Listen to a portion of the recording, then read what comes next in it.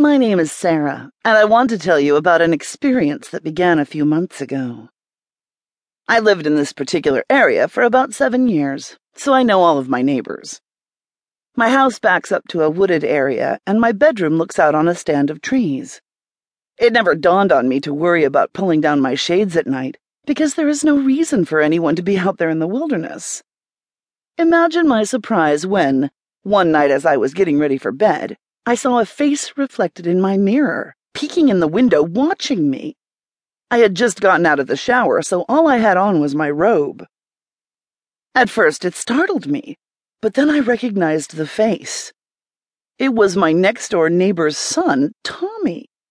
He was going on 19, so I had known him since he was 11. I had suspected that he had a crush on me, since he always seemed to appear whenever I was outside watering my lawn or trying to get a little sun. He had a stutter and seemed to appreciate the fact that I could overlook it and was willing to carry on a normal conversation with him. He was a whiz with computers, and I called him any time I had a problem with mine.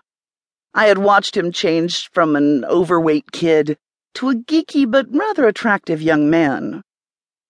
I didn't let on that I had seen him, and continued brushing my hair for a few minutes. I found it exciting to pretend to go about my normal routine while somebody secretly watched me.